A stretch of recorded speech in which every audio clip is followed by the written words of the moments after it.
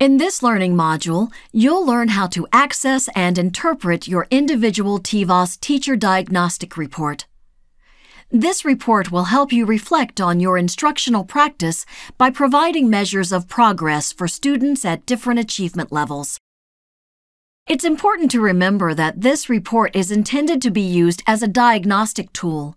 It should not be used for accountability purposes.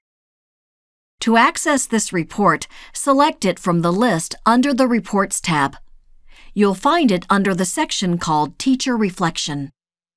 You can also drill down to this report by clicking on the underlined progress estimate on your Teacher Value Added report. You will be asked to enter your teacher licensure number and your TVOS password. You will also see a message explaining who is authorized to view teacher reports. You must check the box to accept this statement before you can access your report. When you click Submit, the software will verify that the teacher ID you have entered and the name, district, and email address associated with your TVOS account match the information that was supplied by your district and the Tennessee Department of Education for authentication. If all of these elements match, your report will be displayed. If any of these elements do not match, your report will not be displayed. This additional layer of security has been created to help you maintain the confidentiality of your teacher report. In this report, students are divided into achievement groups based on their predicted scores in the selected subject. A student's predicted score is what we would expect a student to score, based on his or her performance on previous tests, assuming that the student has an average Tennessee schooling experience. Because the predicted score is a function of the student's testing history, it's useful to think of it as representing the student's entering achievement level. Each student is placed into one of 3 achievement groups based on where the student's predicted score falls in the distribution of all students in the same subject in Tennessee. The first achievement group includes students whose predicted scores fall into the lowest third of the state distribution. The second group includes students who profile in the middle third of the state distribution. And the final group includes students in the highest third of the distribution. Once the students are placed into achievement groups, a simple mean is calculated for each group. The mean is the average of the students' observed scores minus their predicted scores. In other words, we take each student's test score and subtract the student's predicted score. Then we calculate a simple average for all students in the achievement group. This approach yields a measure of progress for the group, but it's important to remember that this simplistic measure does not have the reliability of the sophisticated analyses that generate the teacher value-added reports. As a result, you should exercise caution when interpreting the data you see here. If students in a group score higher on average than they were expected to score, the mean for that group will be positive. This suggests that the instruction was effective with this group of students. A negative mean indicates that students in the group scored lower than expected.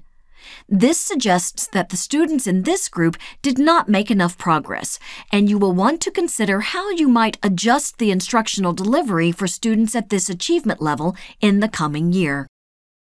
When interpreting the data, be sure to consider the standard error associated with the mean for each group. The standard error will allow you to establish a confidence band around each progress measure. You'll see the number of students included in each achievement group listed in the table. If an achievement group has fewer than 5 students, no mean will be calculated.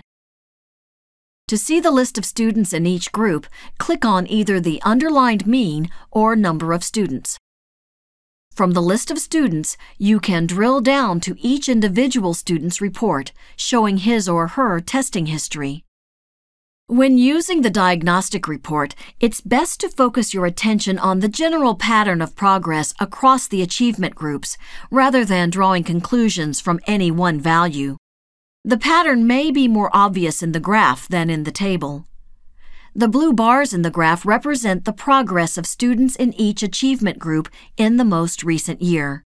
The green reference line represents the amount of progress students must make in order to keep up with their peers. Bars above the green line suggest that students in the group made above average progress.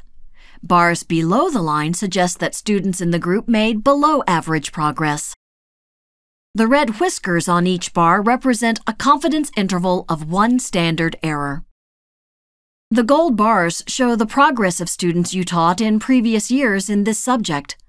These bars will help you evaluate trends in the data over time. Clicking on the percent of students in the table displays a pie chart of the data. Each of the achievement groups is represented by a slice in the pie. The size of each slice is based on the percentage of students who are assigned to each group. The slices are color-coded, so you can see at a glance how effective your instruction has been with students at all achievement levels. Light red suggests that the group made less than average progress. Yellow suggests that the group made about average progress. And green suggests that the students made above average progress. Using this report as a diagnostic tool, you can consider strategies that will help you differentiate instruction to meet the needs of all students. You may choose to view your teacher diagnostic report for a subset of students based on demographic variables. To do this, click Select Subgroups above the report. Then, check the boxes for the groups you would like to include. When you have made your selections, click Submit. You will see a diagnostic report that includes only the students who meet the criteria you selected. To once again view the report for all students, click Clear Subgroups. For more information about this report, click the Help link at the top of the screen.